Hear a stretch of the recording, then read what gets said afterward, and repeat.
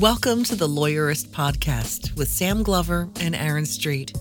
Each week, Lawyerist brings you advice and interviews to help you build a more successful law practice in today's challenging and constantly changing legal market.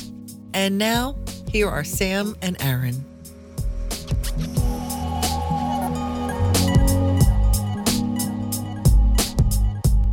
Hi, I'm Sam Glover. And I'm Aaron Street, and this is episode 12 of the Lawyerist Podcast, a weekly podcast about lawyering and law practice. You can subscribe to the podcast in iTunes or using your favorite podcast app, or you can listen to it at lawyerist.com/podcast. If you enjoy the show, we would really appreciate it if you take a few seconds to give us a rating in iTunes. Today's podcast is sponsored by Ruby Receptionists. You can sign up for a free 14-day trial at callruby.com/lawyerist, and Ruby will answer your phones for you. They will also waive the setup fee if you decide to become a customer. Okay, Sam, so in the last few days, there have been a couple of interesting announcements from Google about its search engines and algorithms and things.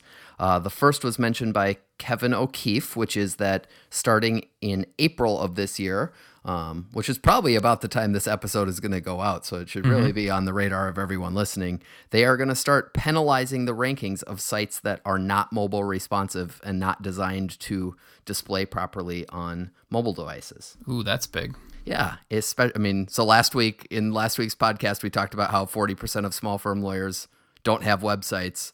Of the 60% who do, my best guess is the majority still have websites that can't be viewed well on mobile devices.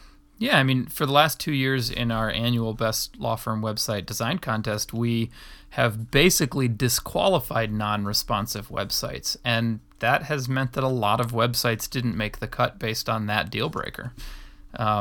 So yeah, it's going to be a huge majority of lawyers are potentially going to be impacted by this. Yeah, I mean, it's one thing that we've been ranking them that way for our Best Law Firm Websites Award because we think it provides a better experience for users.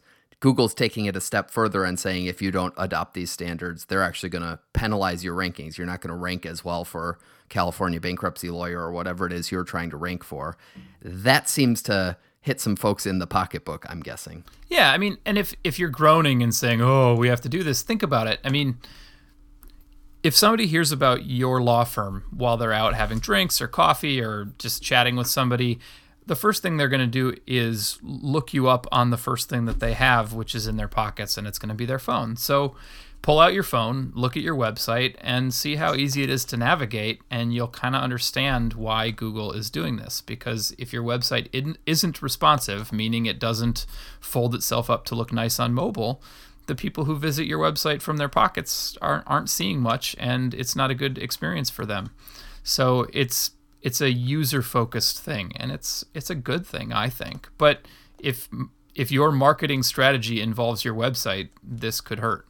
So I guess my piece of advice is if this applies to you, we have some free resources available on Lawyerist. If you go to lawyerist.com and click on the websites link at the very top of the header of the page, we have a free white paper you can download that talks about both mobile responsive design and other aspects of great website design, and can give you some free tips on how to make your website better. And if you're looking at your website on your phone and you're going, oh man, we need to fix this, the website will help you understand what it is and what you need to be looking for when you go and try to find a designer. And we can help you find the designer too. We have an assessment that will follow, and you can let us know what you're looking for, and Aaron will help you find what you need. So then the other interesting news out from Google in the last few days is not an announcement of something they're doing yet. So this is not something anyone needs to worry about, but they have just announced some research projects into the concept of changing their search algorithm to be based on the truthfulness of the underlying documents rather than their current algorithm, which is mostly based on the link authority of interlinking of sites.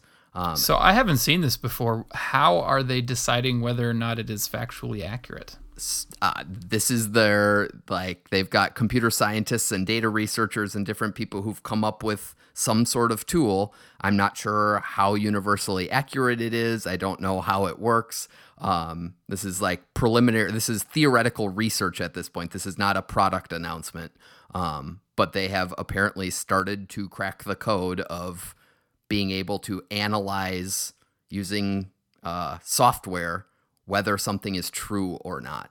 And they've said that they're exploring whether it would be then possible to use that research to change the way their search engine results work.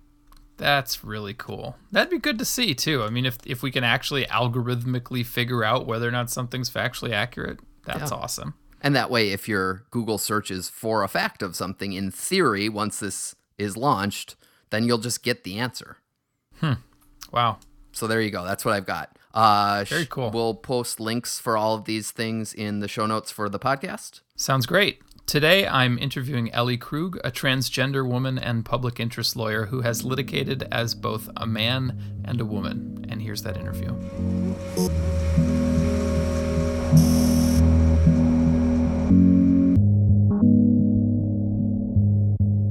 I'm here with Ellie Krug, who is a lawyer, the executive director of a Minneapolis nonprofit, Call for Justice, and the author of Getting to Ellen, a memoir about love, honesty, and gender change. And Ellie is a fascinating person, and so I'm going to let her introduce herself. Ellie, tell us a little bit about yourself. Thanks, Sam. Thanks for having me on. I really appreciate the opportunity. Well, the very short bio is that I grew up in Iowa.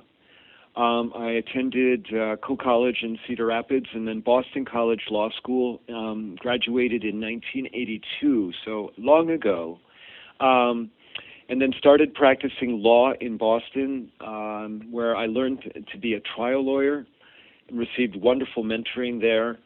Then in 1988, I moved back to Iowa. In 1996, I started my own law firm that specialized in trial work for the transportation industry. We're talking mainly railroads and trucking companies. And I should mention that on all of this, throughout all of that time, I was actually a man, and I was born male, and I had married my high school sweetheart, which makes all of this far more complicated. And in 96, I started my own law firm, continued to do that until my marriage ended in 2004, continued to maintain the firm, and in 2009, I transitioned genders from male to female.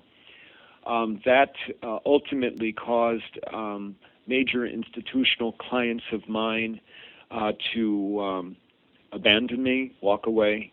And then I, in the March of 2010, closed my law firm and then moved to Minneapolis, where I restarted my life. First to write a book. Thank you very much for mentioning my memoir. And then in November of 2011, I was hired to be the first executive director of Call for Justice, LLC, a small nonprofit that helps low-income people connect with civil legal resources in the Twin Cities and greater Minnesota. Thank you. I mean, you've lived a very interesting life already, and I want to talk about a couple of pieces of that. And if you're listening and your interest was piqued by anything that Ellie just said, start with her book. It's called Getting to Ellen. You can find it on Amazon. It's really a compelling story, very well written and very moving. And this is not going to be a podcast that retreads that ground. What I want to talk to Ellie about today is about your journey from trial lawyer to a solo practitioner. And then I want to talk about the really fascinating, unique experience that you have had, which is litigating both as a man and as a woman, and how it's been different on each side, from your very unique perspective. So, tell us about how your journey to solo practice to start with. You were a trial lawyer when being a trial lawyer actually meant trying cases and not just once every few years, right? That's correct. So I started right away doing advocacy work in 1982. And I worked for a firm that did medical malpractice defense. And in in Massachusetts, they had tribunals where if you filed a malpractice case, you needed to then defend the case before a tribunal before it could go forward. So I was doing a lot of work at the tribunal stage. And then I was hired and then worked for nearly 5 years for a litigation firm where I was paired with two mentors. One who was a wonderful office lawyer, knew how to write letters, communicate with clients, and a good trial lawyer. But the other, who was a brilliant, we are talking with a capital B, trial lawyer, and horrible, that's with a capital H, office lawyer. And it was that second mentor who taught me how to try cases. He only knew how to ask leading questions. So when I found out that we were going to have our first trial, which was within, I think, a month of me starting at that law firm, he said, "You're going to do all the directs," and that included directs of experts. Oh my goodness! And so I imagine it took you a while to acquire your nickname of Killer Krug, huh? That didn't happen your first year of law practice? Well, no, it did not, but I will share with you. I vividly remember trying a case with this partner in Cambridge, in Massachusetts, and it was a case involving there was a railroad engine that had crashed actually nicked a tank car filled with phosphorus trichloride. And the Somerville Fire Department came to deal with the situation, and they poured water on the pool of phosphorus trichloride, which is actually the opposite of what you're supposed to do with that, because it caused a cloud of sulfuric acid to cover the entire city of Cambridge and Somerville and part of downtown Boston. So they had to evacuate all of that. And the railroad got sued. And I remember in one of my early cross-examinations this was a cross-examination of their expert, because then it progressed to cross. And he was a professor from Harvard. He talked about how they had tested this phosphorus trichloride, about how dangerous it was. And then I asked him about what do they do with the gas after they're done using it. And he said, well, we put it in our vents, in our lab at Harvard. He was a Harvard prof. And I said, okay, and where do those vents go? He said, they go outside. And I said, you mean like on the day of the incident where the phosphorus trichloride, then sulfuric acid just went into the sky? And he's like, yes. Oh, my goodness. And so afterwards, the judge pulled this partner, his name was Furcolo, and me over, and he said, you know what, you're like Batman and Robin. One of you hits them high, and the other of you hits them low. Sam, at this point, I am a 3-year out associate. I imagine you just was feeling great about that. It was great empowerment. Awesome. And so at some point you left Boston and moved to Iowa, and you decided to start your own firm. And I remember reading some about this in the book, but I suspect that starting a firm in the 90s was a little bit different than starting it today. So what was the hardest part about starting your firm, and what was the easiest part, I guess? Well, certainly the hardest part was the risk. In the 90s in Iowa, lawyers could barely advertise in the Yellow Pages. I remember a lawyer being disciplined for having put his name on one of those advertisements that you would have, at the movie theater, that you'd be sitting waiting for the movie to come up, and he had just listed his name along with other kinds of advertisers. The Iowa Supreme Court disciplined him for that. Wow. Okay. And so the risk for me was to go and spend what amounted to $70,000. And Sam, by the way, this is the time when laptops. Remember Gateway? Mm-hmm. Laptops cost $4,000. All right. I just vividly remember spending $70,000 and not knowing if I would be able to attract the business to justify that huge, huge risk that I just put myself and my family through. Wow. I've written a post about how to start a law practice for under $3,000. And that's, that title is a little bit provocative because it probably costs more, but not 70. Wow. $70,000 is a huge investment. Right. But I don't think that, I knew that I was going to attract institutional clients. So I had nice space I had to build out a space in an old carriage factory in downtown Cedar Rapids that they were rehabbing into offices. Mm-hmm. I had wonderful wooden beams and wonderful brick walls.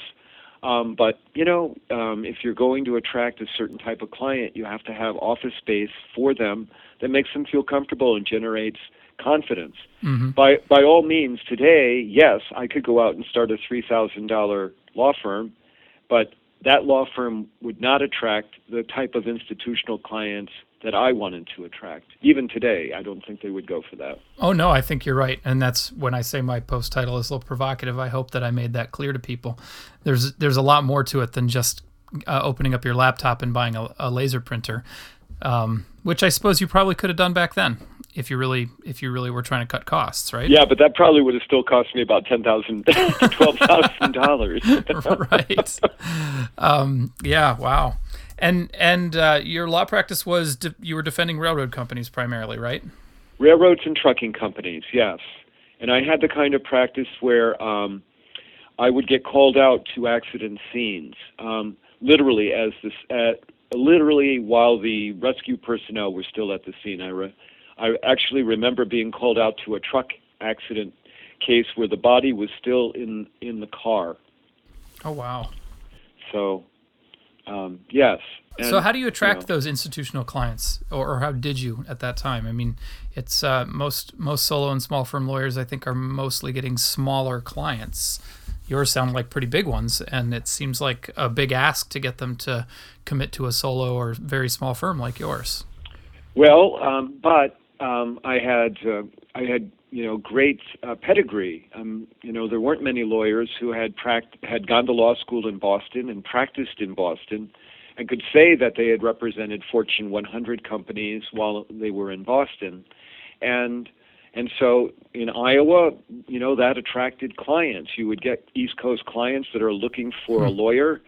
I remember a major international reinsurer was looking for an attorney. They were getting conflicted out, and when they found me and found out that I was from Boston and had this background, they were like, "Oh my goodness, we're so happy that we ultimately ended up with you." Plus, you get to call your firm a boutique then, right? Boutique, yes, that was actually cutting edge back then.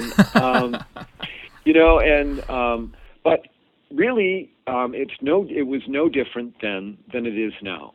You do good work, you develop a reputation, the word of mouth gets around, and lawyers respect you. And there are always lawyers who have conflicts, and certainly if they have a conflict, they don't want to give someone a bad referral. I mean, because that'll reflect on them.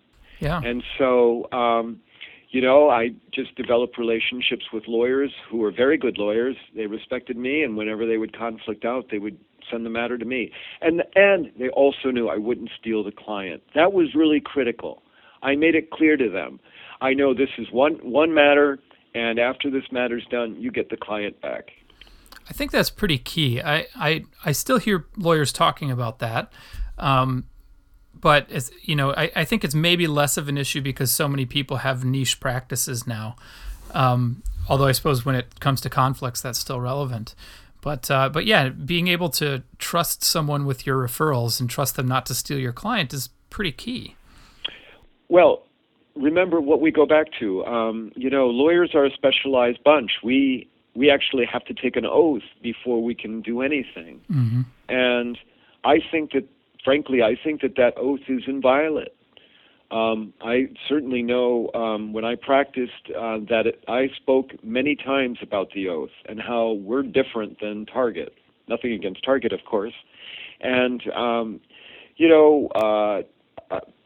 trust is a fundamental element inherent in that oath. And that would be trust of your colleague, trust between you and the client, of course, but trust between you and the courts and trust between you and your colleagues. Yeah, that makes a lot of sense. Does it sound like I miss it? You seem a little wistful. Do you miss it? I gave a talk yesterday down in Rochester, which was a talk entitled Transgender 101, welcoming transgender lawyers, clients, and witnesses. And at the end of the talk, a man in the front of the audience who was, I would have guessed, maybe 65, and who throughout much of my talk looked awfully bored, came up to me, and he was anything but bored. It's the old rule about jurors. You can never tell what a juror's thinking, And he came up to me and he said, with 10 minutes in, I could tell that you had been a trial lawyer. And his next statement was, you should go back to it. Not because I'm a bad speaker, but because he knew I was passionate, and I apparently do it well. So, yeah, I am wistful for it at times, for sure. So that almost makes a perfect segue, but I want to stop myself from segueing and ask you one last question about your solo practice, which is how did you gauge its success? I mean, I assume you considered it successful because you did it for 23 years, I think, if my math is right. So how do you look back and say, yes, I had a successful practice? What are the hallmarks of that for you? Oh, wow. Many things, I guess. First and foremost would be the reputation that I had built.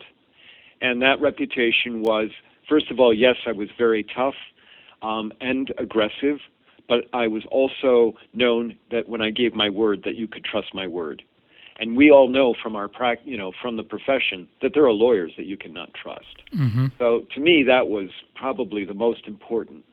Secondly, I'm pretty good with dollars and with leveraging. And so for several of those years, I'm going to say, maybe for a good 10 years, I had leveraged it such that all the revenue producers in my office paid for the bills in the firm. Paid for their salaries, paid for their overhead, paid for my overhead, and that every dollar that I billed was a dollar that I collected for me. So so we hear, what's your overhead? Well, it's 50%. So that means 50 cents of every dollar that you bring in that you have billed goes to somebody else. For me, for many years, 100 cents of every dollar I billed was coming to me.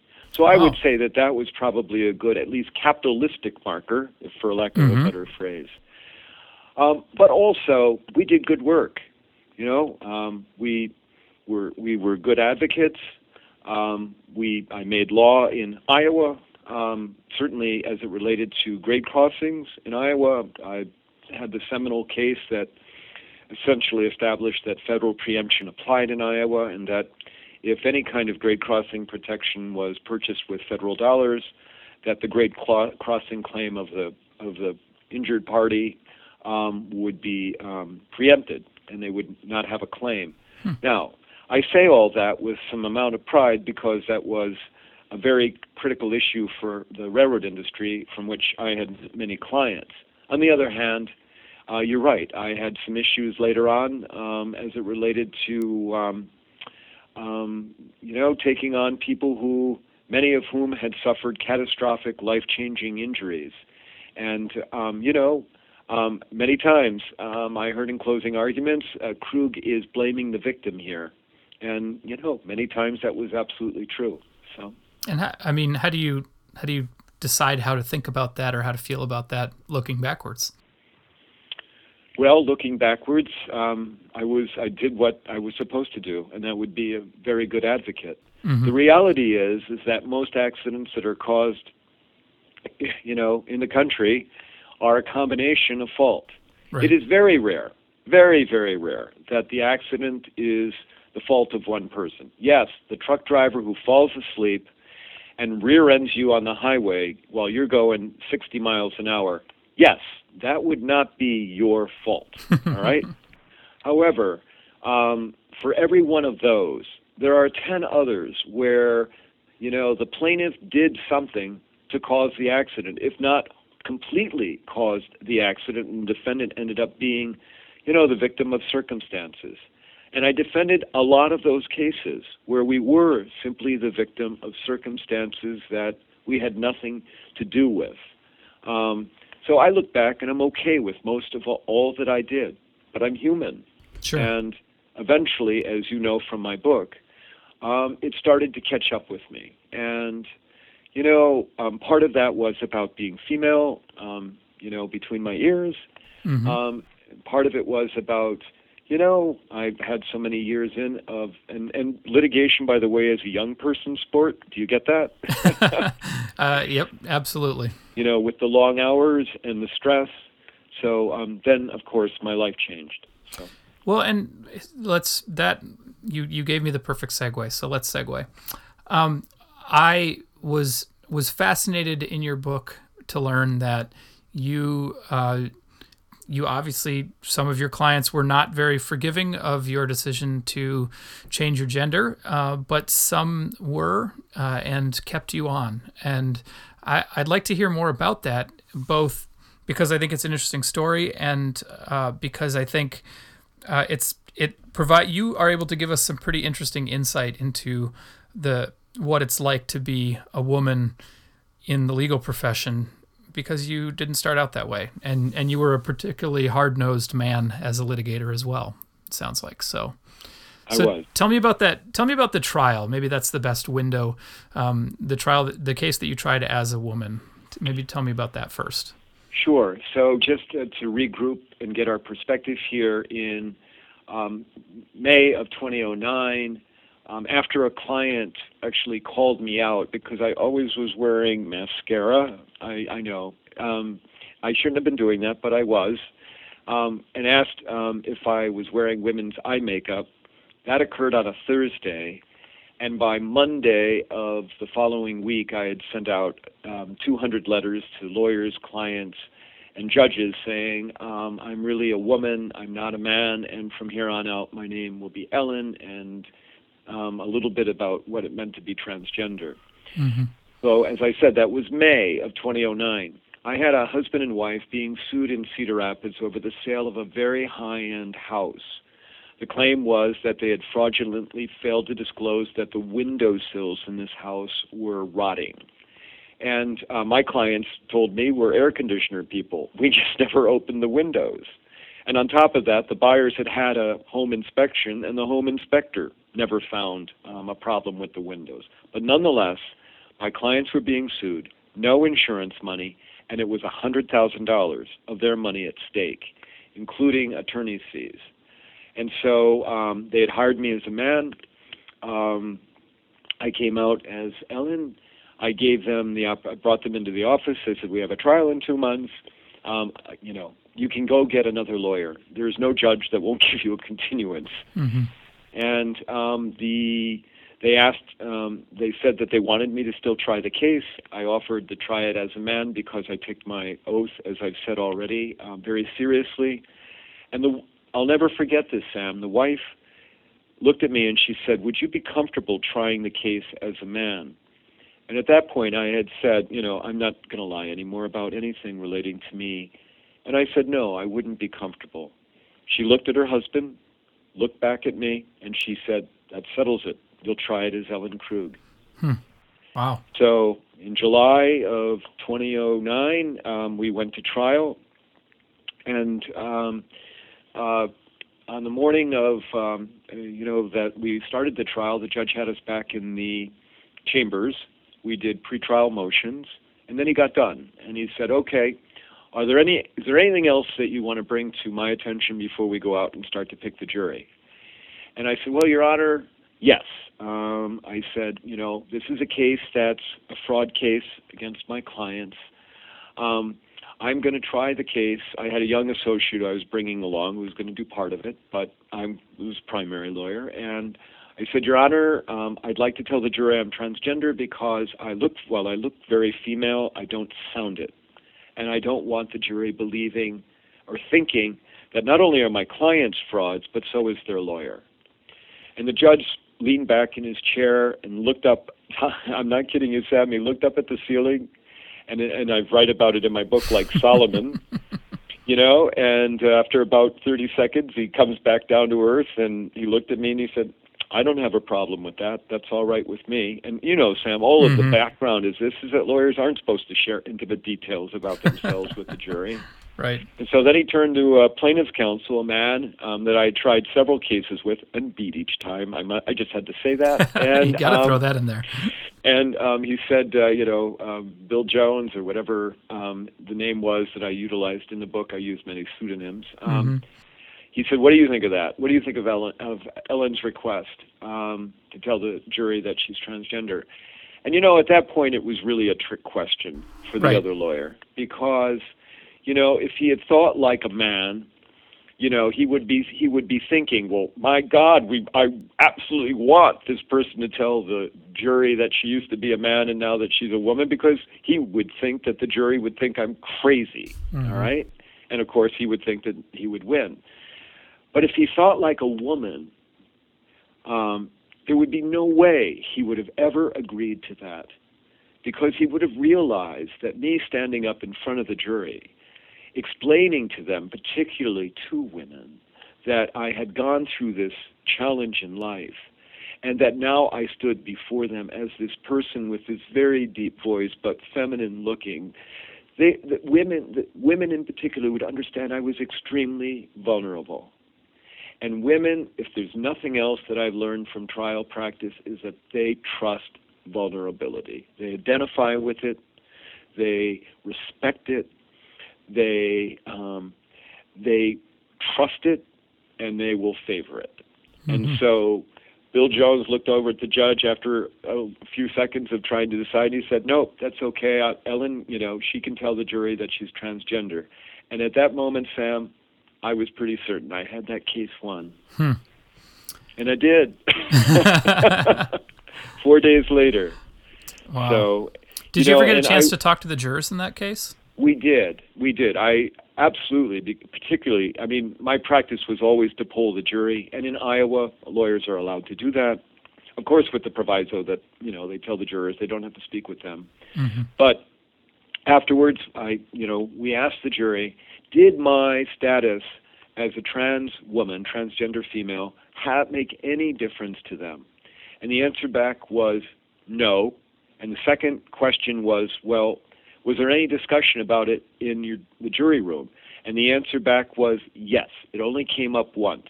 A male juror referred to Attorney Krug as he, and the female juror corrected him and said, no, it's she. Well, that restores a little of my faith in humanity, doesn't it? Well, when you think that this was Cedar Rapids, Iowa in 2009, yes. You know, it's funny because 2009 doesn't feel that long ago, but boy, so much has changed.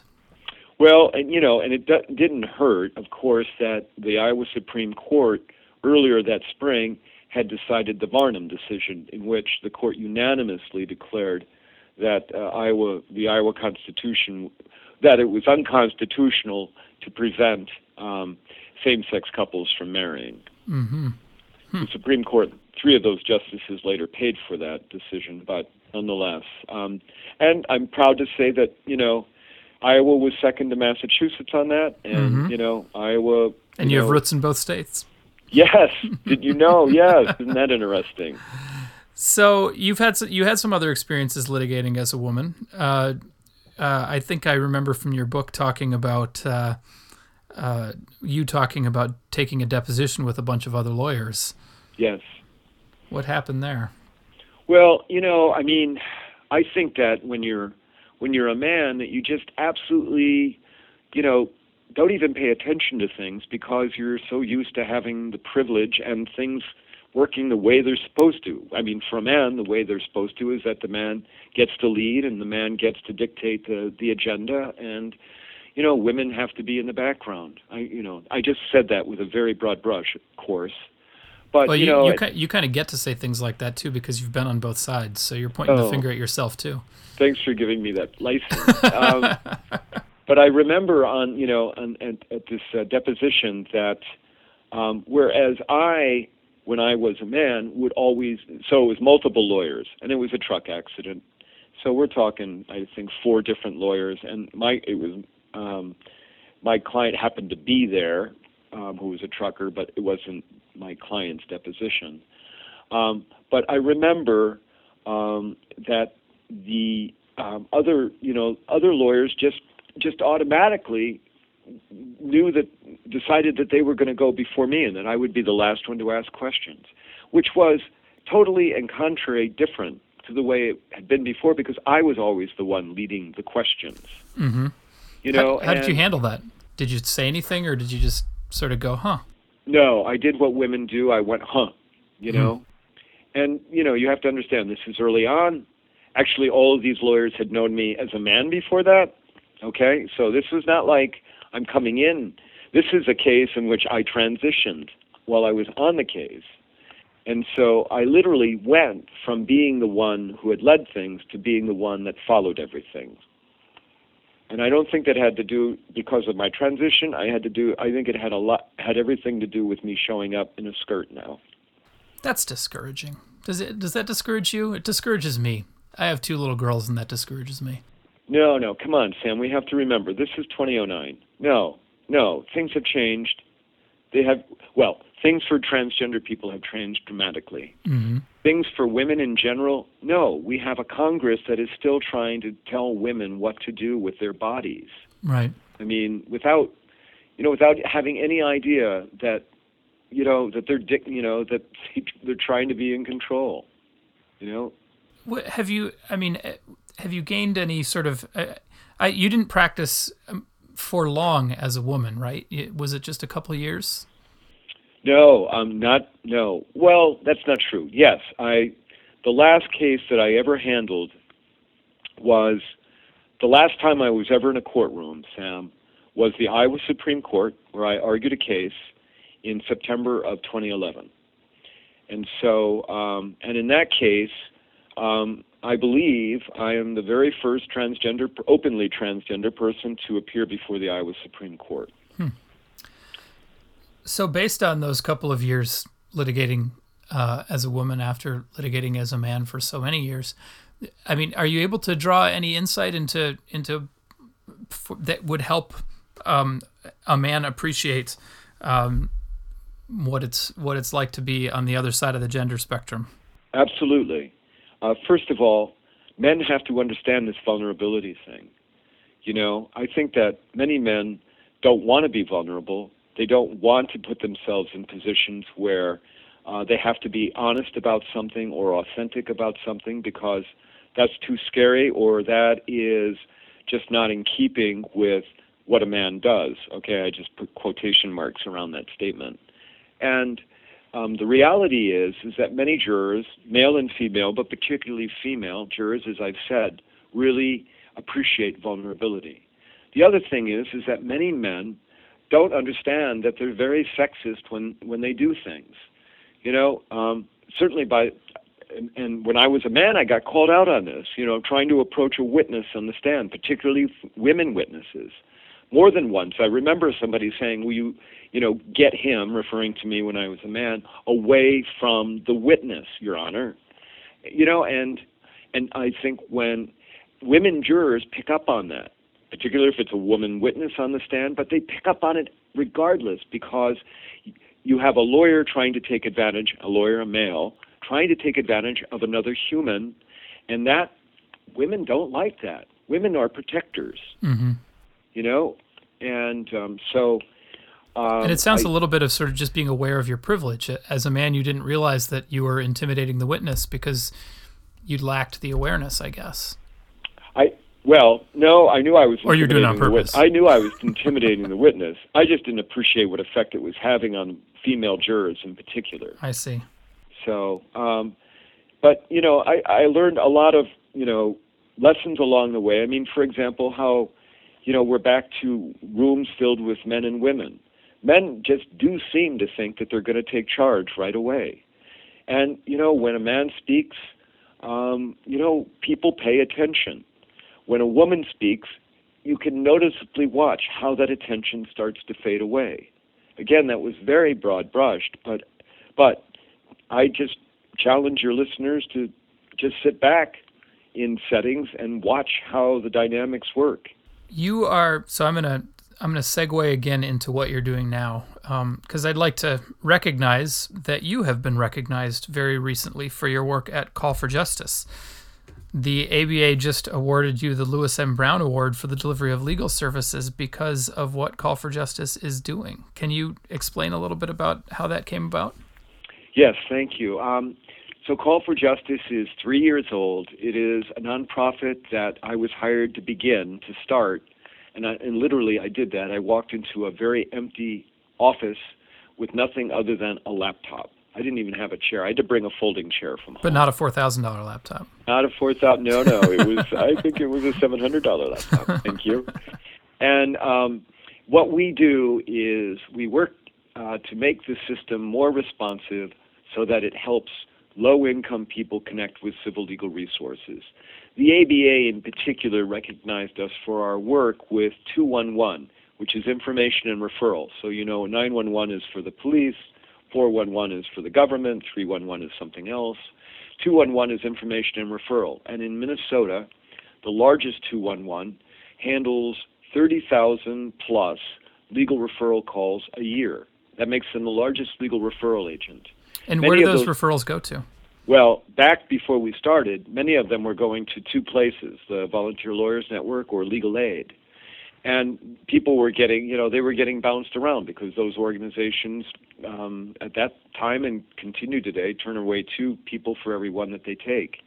And so we were hired, teach them about the difference between criminal and civil. They didn't understand that.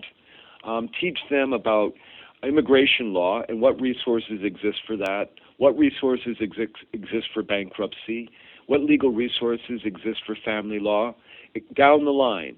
And to the point now where our training has resulted in, I think we're up to 19 training videos that are on our website at www.callforjustice.org. And those videos are being viewed at the rate of, again, 30,000 views a year. So my nonprofit can say that legitimately it touches and affects the legal needs of 60,000 people a year. That's not bad for a nonprofit that has 2 people to it and is barely 3 years old. Oh, that's great. Well, Allie, thank you so much for being with us today. I really appreciate it. And if you are interested in, to our listeners, if you are interested in buying Ellie's book, Getting to Ellen, we'll make sure to include the link in the show notes. Oh, thank you, Sam. I really appreciate that. I appreciate anyone who buys my book.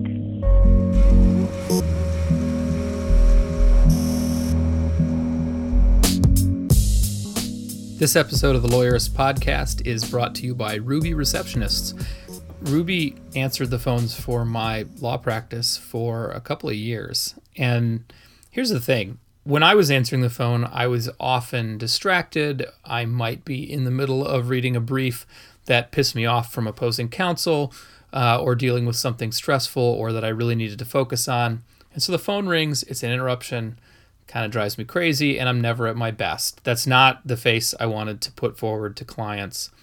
So when I got Ruby, the whole thing changed for 2 reasons. First, because the ladies at Ruby are fantastic on the phone. They're cheerful, they're friendly, they're helpful. And what happened is that people would regularly say, wow, I just had such a great experience with your receptionist. And second, because my instructions were that anybody who asked for me by name should be put straight through to me. The way that happens is it's a soft transfer, meaning the first person I hear from is a receptionist from Ruby who says, hi, this is so-and-so from Ruby Receptionists. I've got so-and-so on the phone and they're calling about this. Should I put him through? And so I have the opportunity to say, no, tell them to call this person, tell them I'll call them back later, please take a message, or sure, put them through and I'll talk to them. And just that little bit of buffer meant that by the time I got on the phone, I was prepared for the conversation and I could be in a much better mood. Hiring somebody to pick up my phones and answer my phones for me that is as friendly and professional and helpful as Ruby was one of the best things I did for my practice and for my sanity and productivity. So you should check out Ruby, and you've got no reason not to because it's free for 14 days. And if you check them out by going to callruby.com/lawyerist, they will also waive the setup fee should you decide to stick with them. And if you sign up for the trial, they will take good care of you, and I'm pretty sure you will want to hire them in the end. So go to callruby.com/lawyerist and find out for yourself. Catch us next week for episode 13 when we talk with Keith Lee, the author of The Marble and the Sculptor, From Law School to Law Practice. A really excellent guide for newer lawyers trying to figure out how to become great lawyers. To make sure you catch next week's episode of the Lawyerist Podcast, subscribe to the Lawyerist Podcast in iTunes or in your favorite podcast app. You can listen to it at lawyerist.com/podcast. You can also subscribe to the Lawyerist Insider, our weekly newsletter. Just go to lawyerist.com and look down the sidebar or click on newsletter up at the top. We'll remind you where to find the podcast whenever we release a new episode. Thanks for listening.